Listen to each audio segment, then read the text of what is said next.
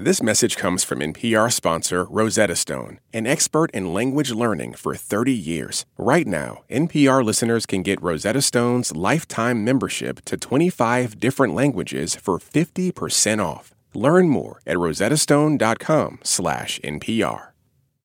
Before we get started, you should know that this podcast contains graphic depictions of war. And we're talking to Marines, so there's a lot of cursing. Previously on Taking Cover. Major combat operations in Iraq have ended. In the Battle of Iraq, the United States and our allies have prevailed. We thought we were moving in for security and stability, win the hearts and minds of the people, and it seemed like that was just not something the locals in Fallujah were interested in. I mean, it started as a normal day. Everybody wakes up, we're smoking and joking. Where they were putting those tires up was the same house that shot the rocket at me that morning. We wanted that house gone. And then, right after that, that's when everything went down. Dawn and dusk are the worst times of day for any combat unit, the most uncertain, the most dangerous. Since people began fighting and killing each other, which is to say, since forever, when the light is least is when you have to be most on guard for an attack. For the Marines, this state of heightened awareness, it's called Stand To. That's when they pull on their armored vests and helmets, end their conversations, and go to their combat posts, especially if they're hunkered down in a defensive position, partied to a one-sided ceasefire in a place like this, a little schoolhouse in Fallujah, Iraq, that's at the heart of our mystery. I'm Graham Smith. And I'm Tom Bowman. This is Taking Cover from NPR. This city, this schoolhouse, came up in an offhand remark more than 3 years ago, a tip that sent us searching for answers about a tragic mistake. The Marines in Fallujah, spring of 2004, face an increasingly angry local population in a tough fight with a growing insurgency. They've been telling us about that time and a deadly incident they can't forget and still don't really understand.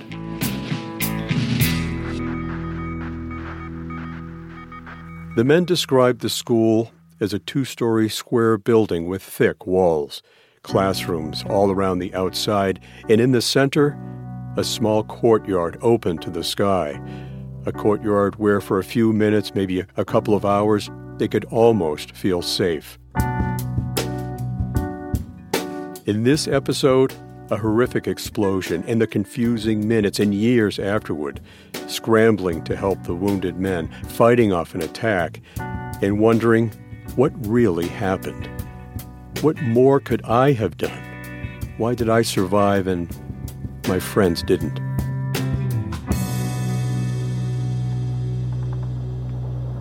We've been searching out and talking with the men who were in that schoolhouse. We've woven their stories together with recordings of the Marines fighting in Fallujah that month. As the sun sets on April 12th, 2004, the Marines can sense it. An attack is coming. Literally, everybody was waiting for dusk, taking our positions. We were being surrounded, and that just amplified everybody getting to their positions quicker. There's one Marine whose position was in that rest area, the courtyard. His name is Brad Shooter. He would be dead before dawn. A few other guys are finishing up their cigarettes by a picnic table, listening to the end of a joke. When we left off, Ben Liotta was telling us about this moment. He's a Navy corpsman, a medic. So, I'm walking away with Shooter, and we're bullshitting, and I left him in the center of the courtyard as we ended our conversation, and I went to walk into the fucking casualty collection point, the corpsman's room. And I had taken, not even 2 complete steps. And I remember seeing a flash in the corner of my eye. The biggest flash in my life coming from behind me. As I'm lifting my flak jacket up to put it on, boom. A huge boom, a huge explosion occurred. And before I could turn to Tommy and say, what the fuck? We both got thrown forward against the freaking wall. big-ass shock waves, shrapnel's ripping through everyone. It just came out of nowhere. I saw flames everywhere for a few seconds. And then everything went black.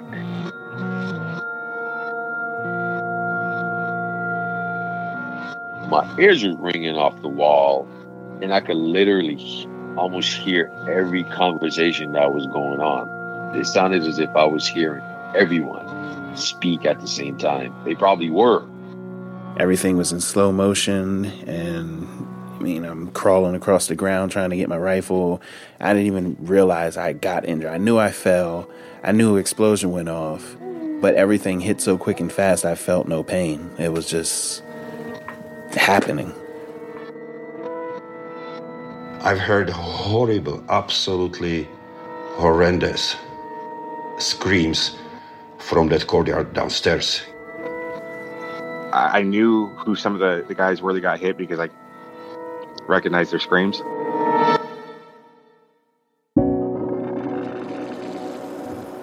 I honestly didn't know what it was. My first thought was someone may have fumbled a grenade.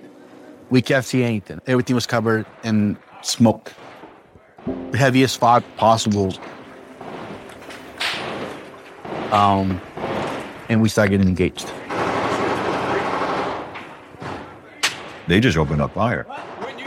And what's crazy is they were obviously setting up for we know they were setting up for a battle. This is why we wanted to mortar them. But they took advantage of it.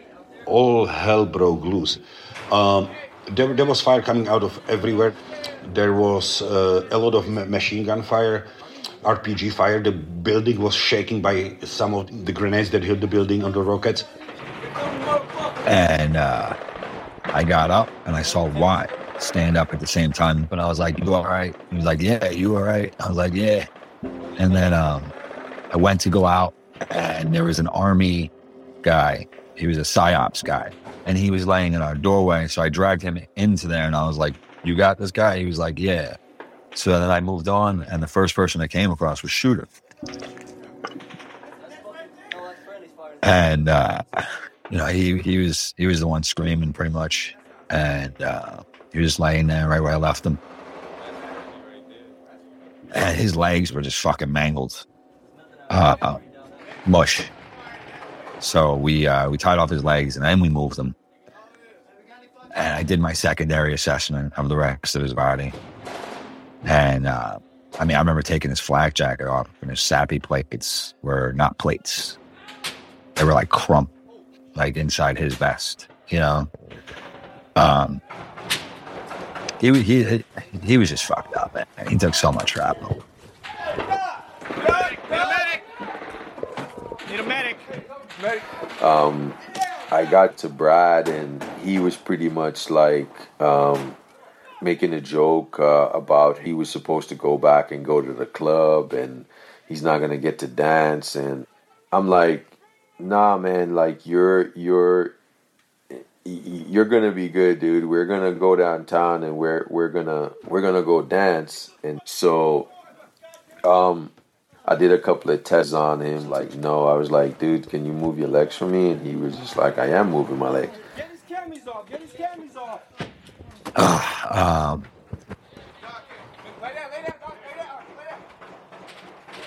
I remember Shooter, one of the last things he said, he actually got calm.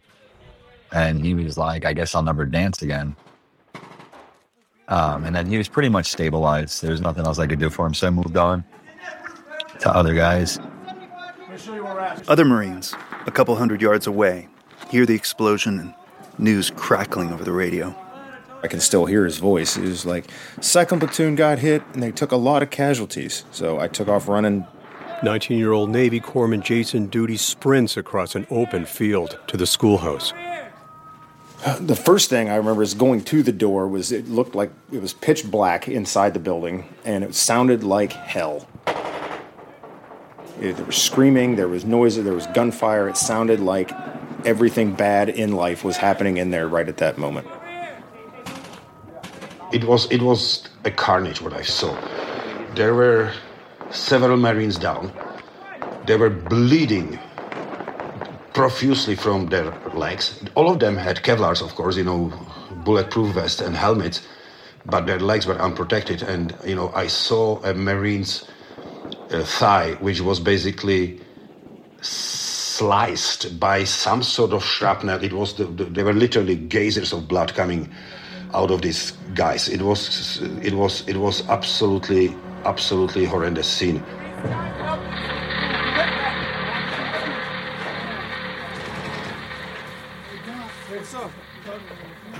I saw this and I started getting the anxiety. I started freaking out in my head, and I'm like, okay, just take your own pulse. Whenever you've got a casualty, the first pulse you take is your own. Take a second. One more second isn't going to kill anybody.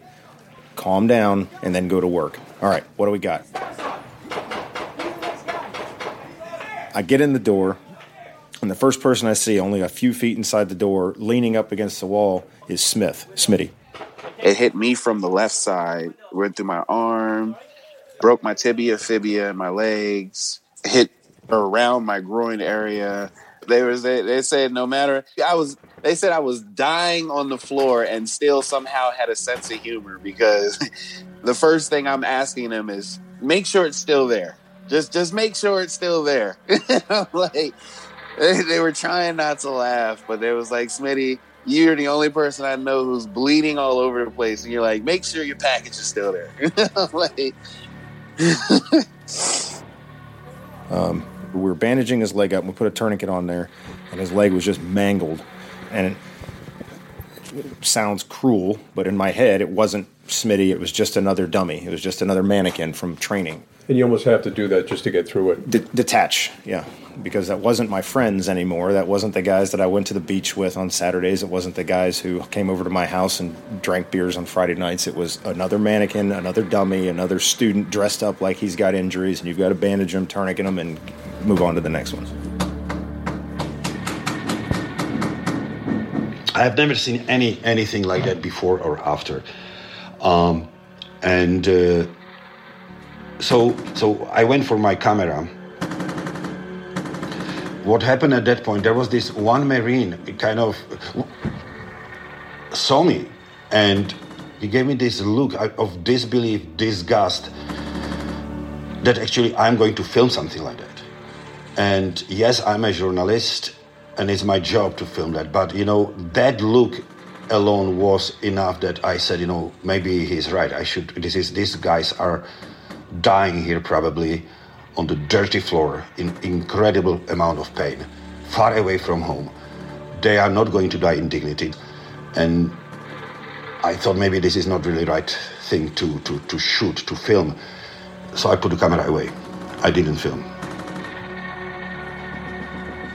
So in the midst of that, we didn't know exactly what was happening. Was there another shell that was going to land? We didn't know if we were being overran, like people could have been busting through the doors. I thought some enemy blew himself up in our compound. My first thought. And that means we have people coming on the wire. So it was smoke. I couldn't see, flashlights everywhere and screaming everywhere. These flashlights, they aren't bright white. They have red filters, harder for the enemy to pinpoint. The dim beams compete with shadows, painting everything shades of crimson. The hard part of using those red lenses was the fact that the blood is red. So you couldn't tell exactly where some of the wounds were. And as I was working on Zurheide, every time I would roll him, I'm like, what the I stopped that one, and I would find another one, and it just got to the point where, frustration kicked in, and I'm like, hey, man, turn the damn light on. Like, I need to actually see. So at that point, just like looking at him at the same time, it's like, nah, I'm not going to stop trying to help him. So, Zurheide, I finally said, Doc, he's dead. Go to somebody else. Yep. We don't train like this. No, he's gone. Sorry. Go to somebody else. Zurheide was dead. Right there. Instantly. Because you could just tell. So, he's dead. Well, God damn it. Go over there. I saw some of the Marines throwing out hand grenades out of the window. And that really kind of freaked me out in a sense, because if you throw a hand grenade, it means that somebody is very close. Doc Liotta moves on to David Costello.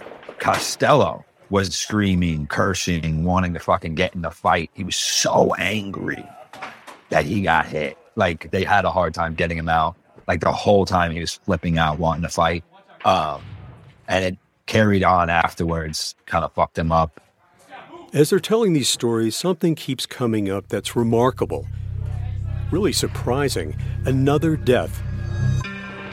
Now, there's very little in the record about the Marines killed, Brad Shooter and Rob Zurheide, but there's nothing about a third man, an interpreter. First off, there was 3 deaths that night. Oh, we gotta count. That's what I we wanted. gotta count that interpreter. Yeah, do you know his name or anything about him? No, I have no clue. Huh. The interpreter was blasted pretty good. Sahib or Shaheen or something like that was his name. He was the interpreter for 2nd Platoon. And I don't even think I'd ever actually met the dude before. His calves were pretty much mangled, and tried to keep him talking, get his mind off what was going on there. So we were talking about his family, and his sister was at university. Like an Iraqi university, or? In Baghdad. In Baghdad? Yeah. Who was this guy? Did his family know what happened? Another mystery we have to figure out. I bandaged him up, and we got him on a stretcher, and 2 Marines started carrying him to the main doorway, which was our interim casualty collection point. The first person I carried, because he was awake, and he was heavy as shit, was Smitty. Corporal Smith. But I'll never forget this. I said, hey, somebody help me carry him. So I had to load up the meat wagon. That's what I called it, the goddamn meat wagon. Terrible. Yeah, I helped carry Smitty. Me and 2 other guys helped carry Smitty out to the vehicle. And I turned back around and I helped carry Zurheide out to the vehicle. They were taking Robert out. And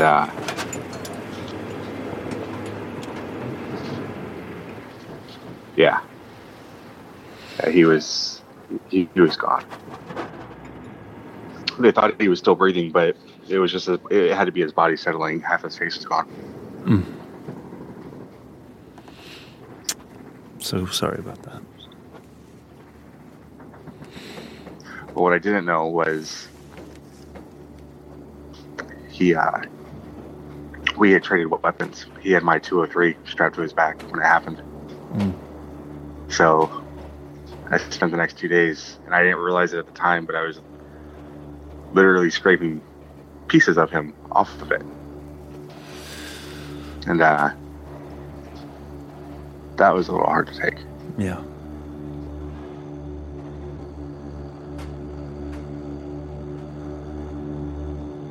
More than an hour after the explosion, the gunfire and the grenades finally taper off. Robert Zurheide is dead. Another dozen men wounded, 7 of them badly enough that they've had to be evacuated. Those left at the schoolhouse await word on Brad Shooter and the others. When it all finished, they shoved me and Watt in a closet because it was the safest fucking room in the house. I'm not joking. They literally put us in a closet and they were like, stay in here in case there's a counterattack. And we realized we had like no medical supplies left. So we had to walk around where we treated everyone and find bandages that were like soaked in fucking bloody water. Were still sealed and all that shit. Yeah. And then we kind of just laid there, for hours.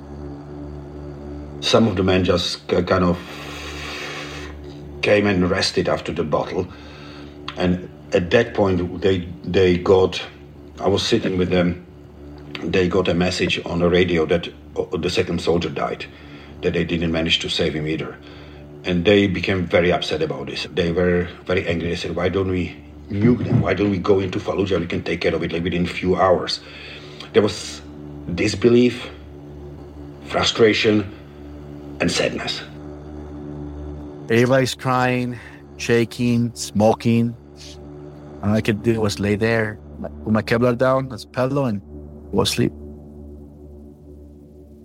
We'll be right back. This message comes from NPR sponsor Vuori, a new perspective on performance apparel. Clothing designed with premium fabrics, built to move in, styled for life. For 20% off your first purchase, go to vuori.com/NPR. Support for NPR and the following message come from Rosetta Stone, the perfect app to achieve your language learning goals no matter how busy your schedule gets. It's designed to maximize study time with immersive 10-minute lessons and audio practice for your commute. Plus, tailor your learning plan for specific objectives like travel. Get Rosetta Stone's lifetime membership for 50% off and unlimited access to 25 language courses. Learn more at rosettastone.com/NPR. This message comes from NPR sponsor Mint Mobile. From the gas pump to the grocery store, inflation is everywhere. So Mint Mobile is offering premium wireless starting at just $15 a month. To get your new phone plan for just $15, go to mintmobile.com/switch. In this country, some truths aren't self-evident. In NPR's Black Stories, Black Truths, a collection of stories as wide-ranging and real as the people who tell them, we celebrate the Black experience for all its soul and richness. Search NPR Black Stories, Black Truths wherever you get podcasts.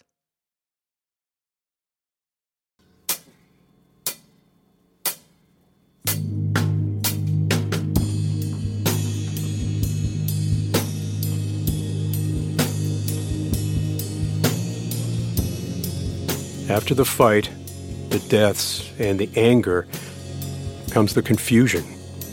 It was more like, oh shit, man, like what really just happened? Like, you know, what really just happened?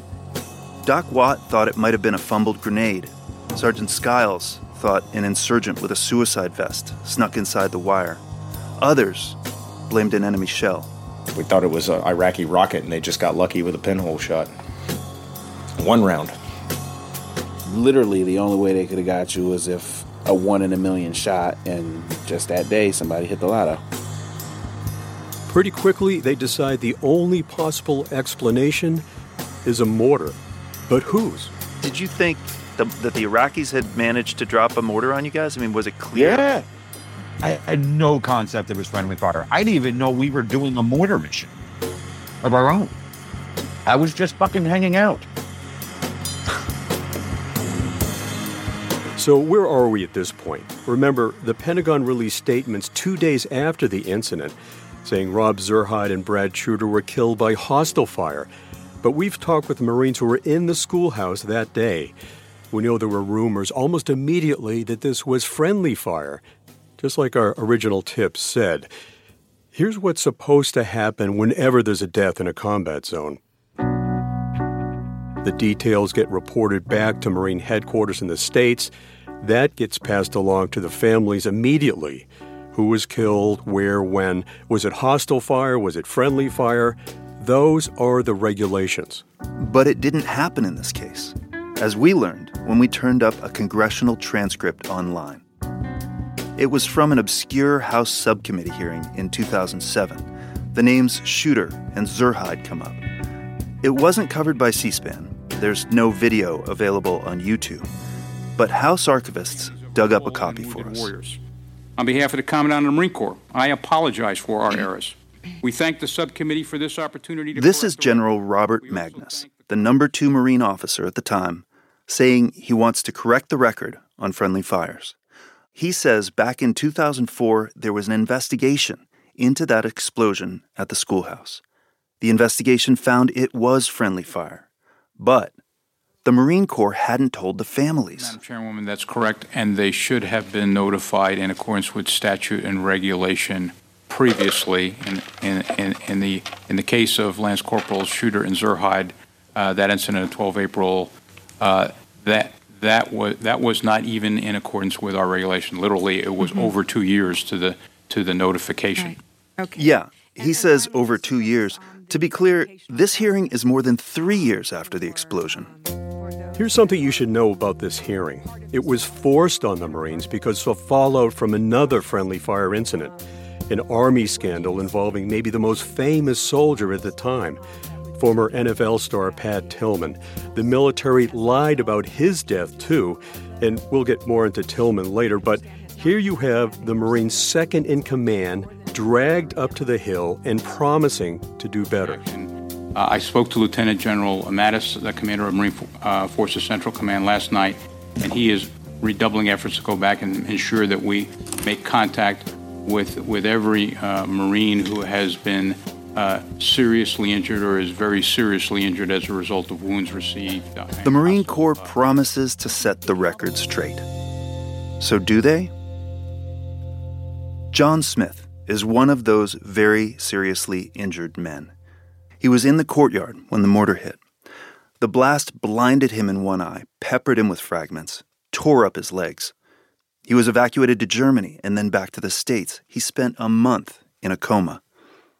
Eventually, his left leg was amputated above the knee, and he was medically retired.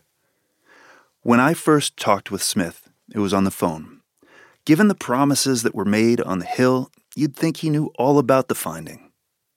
Wrong. But so you never heard anything from the U.S. military directly telling you that they had an investigation and that they had come to any kind of a... Nope. Huh. That's crazy. Nope, I didn't hear anything. Nobody came on a official level. Nobody came to me and was like, hey, this is what really happened. Like, no investigation or nothing. And he'd asked. I've requested, like, all of the paperwork from my injuries and military records and everything. And, I mean, I just started scouring over it. And they'll go so deep into everything, but I don't think the actual incident of what happened is anywhere in my paperwork right now. John splits his time between San Diego and Baltimore, where I visited a few months later.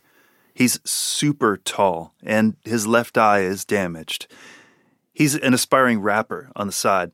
Stage name, Snake Eyes Uzumaki.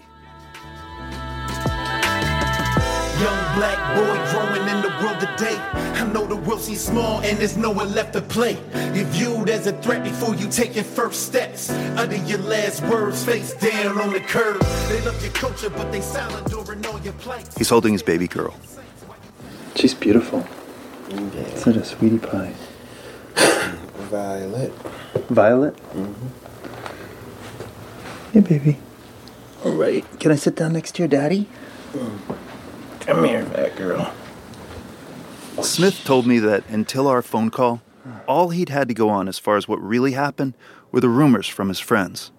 They didn't know if it was a luck of the draw for the enemy or if it was 100% friendly fire or what. And since I never got anybody to come, or that no one ever came to the hospital to tell me that it was a friendly fire incident or anything, like no investigation, no nothing that I've heard of.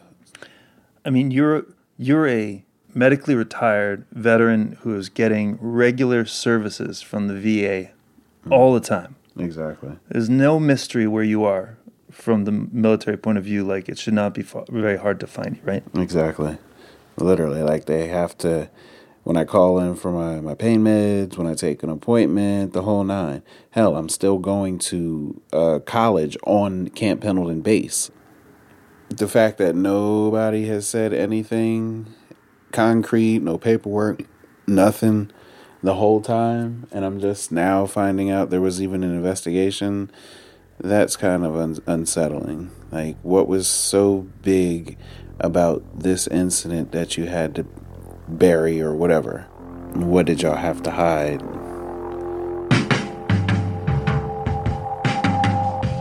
This question, it haunted us too. What did they have to hide? And what's strange is the Marine Corps is still telling us they can't find the report on this incident, even after we appealed their response, even after we told them it was cited on Capitol Hill. And we're starting to see a pattern. Smith's best friend in Iraq, it was Everett Watt, Doc Watt. He's also over 6'5". Guys called them the Twin Towers. Like Smith, Watt got a Purple Heart, though Watt's injuries at the schoolhouse were less severe.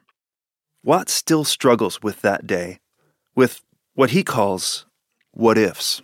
And I think we all carry a certain burden of the what ifs. Was there something that I missed? Did I wait too long to stop using the red flashlight lens? And so all of those things, think we all got the what if moment. Yeah. We told him about our conversation with his buddy. John, he wasn't for sure that it was friendly fire. And I was like, dude, they did an investigation. It was friendly fire. And he was like, right. You're the first person who's ever told me there was an investigation. So the initial word that I got was that there was a mortar that got launched by the enemy. And we heard the rumblings about that wasn't true. And myself and Ben did have a little bit of a conversation about that. So I was just kind of like, I try not to think about a lot of it, man, to be honest, because the way that I've compartmentalized this stuff, in a sense where I'm hoping that one day this thing just doesn't come rushing back, Yeah, makes a lot of sense. I mean, I have to say, I feel bad in a way asking you guys to talk about this stuff because, I mean, Tom and I lost one of our best friends in an ambush. Tom was ambushed with him in Helmand 5 years ago, last weekend. And so I'm not doing it lightly. I appreciate you going into these spaces. Mm-hmm. Oh, of course. So Ben thought it was friendly fire. You could believe it. When did you hear officially that it was actually friendly fire? I mean, it was officially about 2 minutes ago when you guys said it, So until we just mentioned that there was an investigation a couple minutes ago, nobody from the Marine Corps ever gave you a copy of the investigation or told you that your wounds were the result of a friendly fire. Nobody ever contacted you and told you that?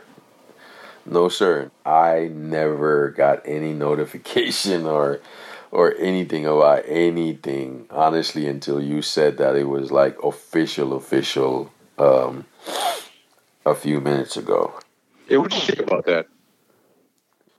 I mean, I think it almost honest to God, it almost devalues the fact that I got a Purple Heart. I don't even, it's it takes away from it a little bit,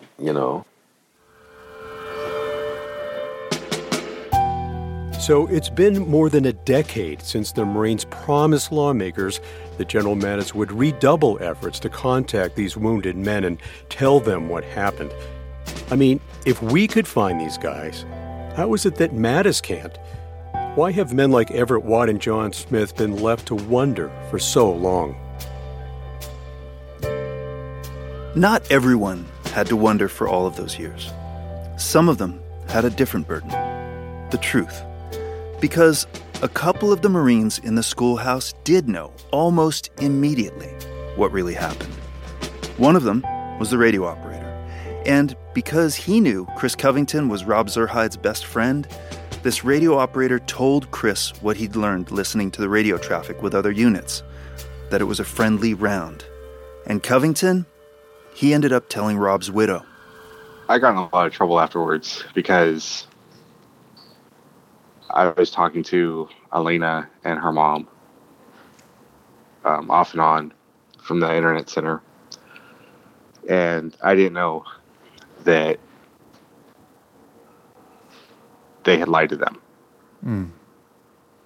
And it came up because she kept asking, why was it a closed casket? As far as she knew, he had been shot. Mm. And I didn't understand why she was asking that. And when I realized they lied to her, I told her the truth. And then I got in a shit ton of trouble after that. What kind of trouble? They didn't really care. They were angry. No. You mean the Marines were angry that you had told them what actually happened? The command was, because I went to them. But if this was true, how had it happened? Who screwed up? Ben Leota was a Navy corpsman, but he was tapped into what the Marines call the LCU, the Lance Corporal Underground. Now, here's only what I've been told. I have no idea if this is factual at all.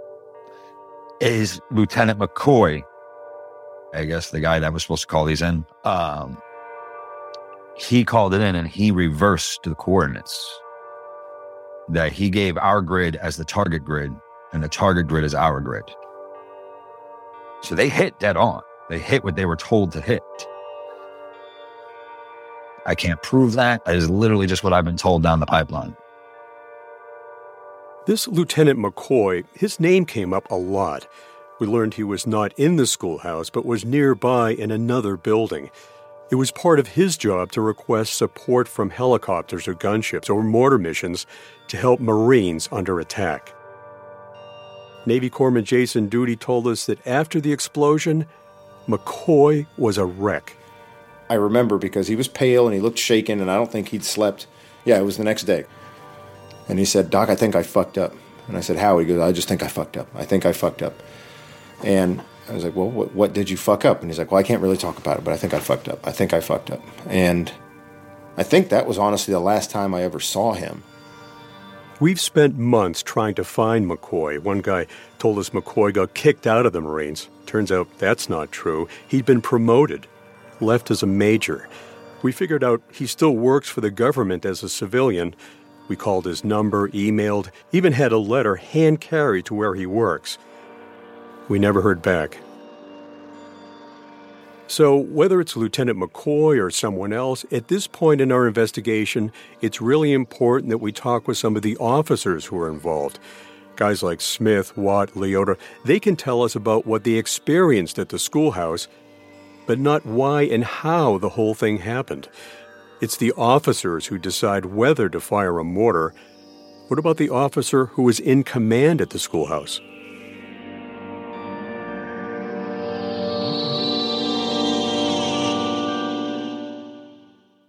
This is Taking Cover from NPR.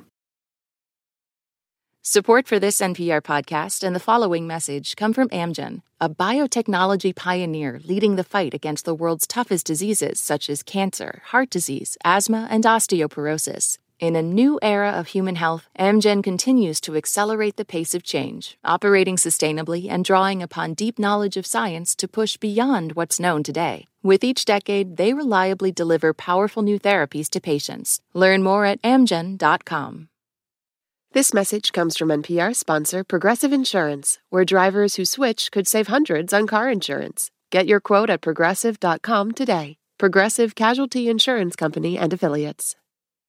Support for NPR and the following message come from Betterment, an automated investing and savings app. CEO Sarah Levy shares Betterment's philosophy on investing.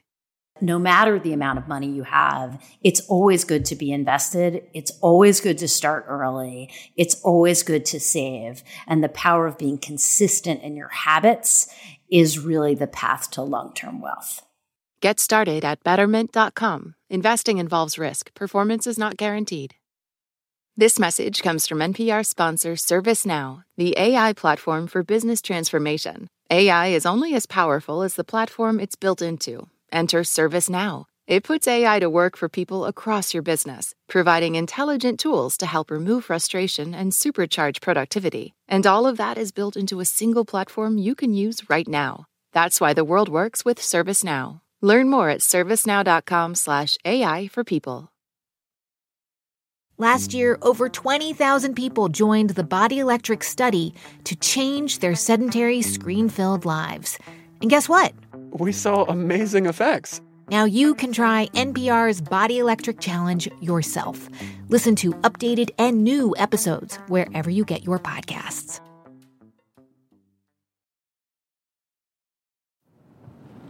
Okay.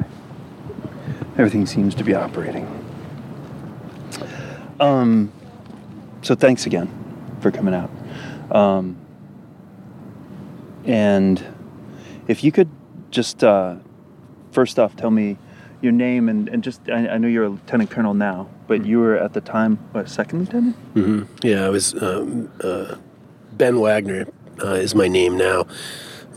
It is my name, always has been. I am a lieutenant colonel now. 2 steps below a general. Wagner was stationed in Okinawa, but we got together when he visited Norfolk, Virginia. That's home to the biggest naval base in the world. After dinner, we sat down at a small park near the water, looking up at 2 massive warships.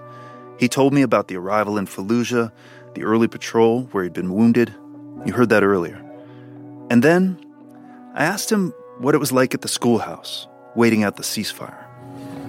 So I do want to talk to you about the 12th of April. Can you tell me just about that day? In that schoolhouse, it was a square building that was 2 stories high with an open courtyard in the middle. And then on the second floor, there was a kind of a balcony catwalk, kind of open hallway that ran around 3 sides of the courtyard. That day we had done our kind of daily routine and whatnot, and then we went to stand 2 about an hour before the sun was supposed to set. We had been taking pop shots from the south throughout the afternoon, and then things got a little bit livelier right around the time that we went to stand 2. And then that's when the 81 millimeter mortar mission was called in. Did you call that in? No, I did not call that in. So you're basically doing stand 2 and taking some relatively light contact, and all of a sudden, boom, is essentially, like, you didn't know a mortar mission had been called. No, I did. I knew a mortar mission had been called. I had been informed that a mortar mission had been called.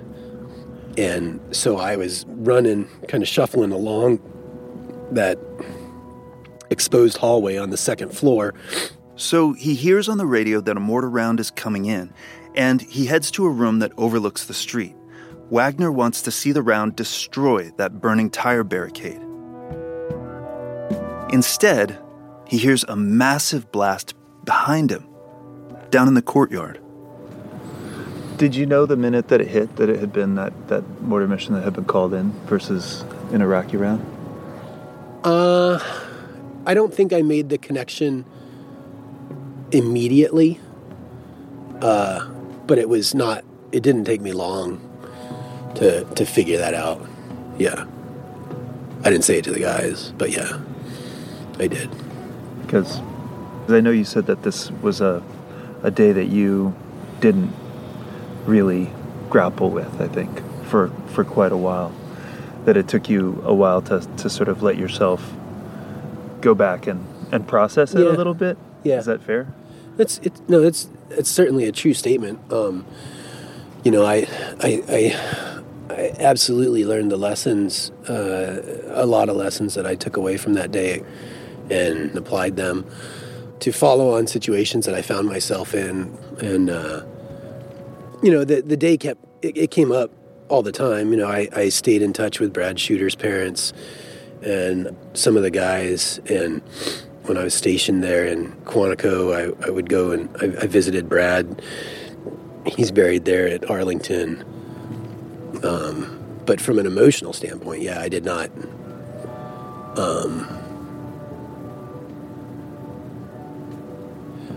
I didn't really dive into it.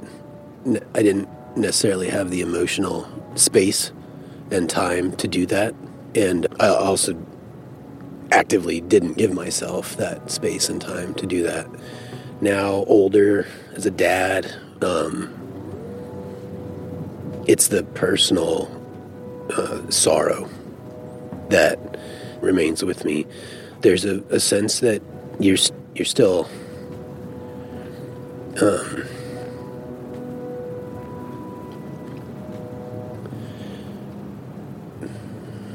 paying off the price, for those guys. And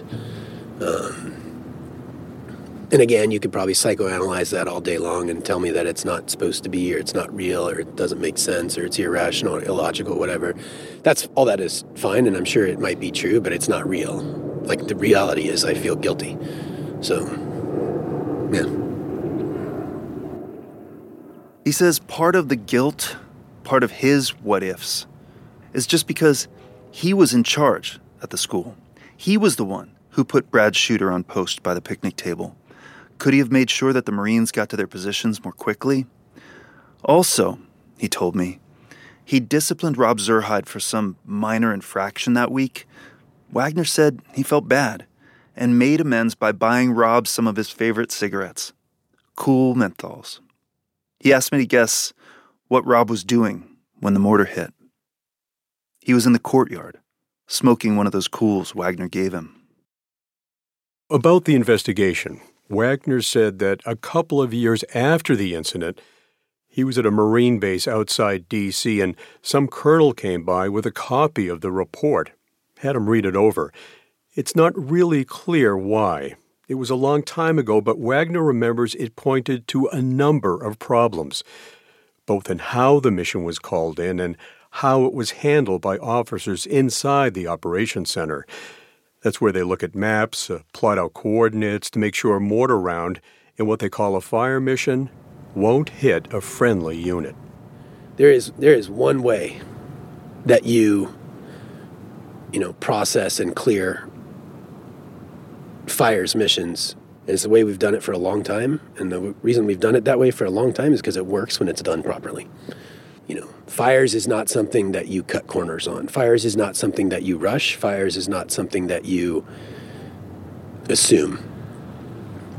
And that is just because when you start slinging rounds around, especially in an urban environment, the situation is writ large is just fraught with risk. So do you feel like you, having seen the investigation and whatnot, you have a very clear idea of exactly what happened and where it broke down? Yeah, I think I do. I mean, part of what's confusing about this whole thing is that it was handled very strangely on the back end of things. Like, to the point where I believe you were the first person to tell the families. Well, not entirely true. Like, because Chris was telling me he got his ass busted for, like, communicating with Elena. Mm-hmm. That it had been a friendly fire thing. But it took a very long time for the Marines to... And I'll be honest, I can't speak and I don't want to get you out of your lane, and I know... Well, I can't... That was, 1, 2, 3, 4 levels above. I mean, it was a division level investigation that was adjudicated by General Mattis. You know what I mean? That 4 levels of command between me and him. As the platoon commander. But did you know when you visited them that you were going to be breaking them this news? I was prepared for it because I had made the decision that if they were asking me, I was going to tell them. I wasn't going to lie. I didn't give them any details, but when they asked if it was a friendly fire incident, I said yes. Because if I lied or I withheld that information and they found out later that I knew it and I didn't answer them, that would break down whatever trust existed, whatever remaining trust existed between me and them, that would go away. And I wasn't willing to sacrifice that. This was not an official Marine Corps visit. Wagner felt a personal obligation to the Marines he'd lost to look their parents in the eye, to be there for them. Anyhow, before we parted, there was one more aspect of the original tip I needed to check on. Tom's source had said there was a congressman's son working in the command center that day in Fallujah. Was that true? No, Wagner said. He didn't think so. But you know what? He was wrong.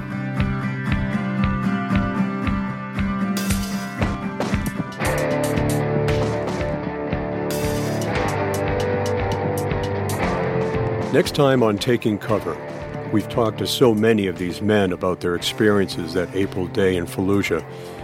What did it mean on the home front? The confusion, the anger, the sadness, and the frustration. It all lingers and spreads across generations. In that report the Marines can't find, Rob Zurheide's widow thinks she may have a copy. When I get home, When I get home, I'm going to climb in the garage. I have a sneaking suspicion I know where that folder is. Okay. We go looking for paperwork that might explain how the mortar landed in the courtyard and come back with a whole new set of questions about why the Marine Corps buried this report. We do not lie to our Marines. I mean, it's in our motto.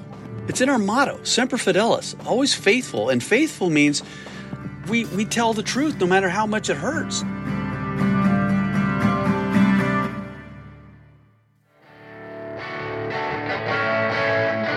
Taking Cover is created and reported by us, Tom Bowman and Graham Smith. Our producer is Chris Haxel. Robert Little is the editor, with help from Kamala Kelker. To hear our next episode now before everyone else, sign up for Embedded Plus at plus.npr.org/embedded, or find the Embedded channel in Apple. You'll be supporting our work and you'll get to listen to the entire season sponsor-free. That's plus.npr.org/embedded. And thanks to everyone who's already signed up and listening early. We have production help from Nick Nevis. Our music comes from Peter Duchesne, Rob Breswell, Brad Honeyman, and the Hump Muscle Rolling Circus. Sound designed by Josh Rogerson and Graham, with help from Nick. This episode was engineered by Josh Newell. Our researcher is Barbara Van Workum. We've had additional editorial input from Leanna Simstrom, who was the Enterprise Storytelling Unit's supervising producer. Also from the supervising editor for Embedded, Katie Simon, as well as Christopher Turpin and Andrew Sussman. Edith Chapin is the acting senior vice president of NPR News. Irene Noguchi is the executive producer of NPR's Enterprise Storytelling Unit. And Anya Grunman is the senior vice president for programming and audience development. We had legal assistance from NPR's Micah Ratner, plus Thomas Burke, Gene Fundakowski, and Caesar Kalinowski. We're grateful to Eric Nealer and Rick Loomis, journalists who were in Fallujah during the fighting that spring of 2004, and who shared their recordings with us, and to NPR member station KPBS and CNN.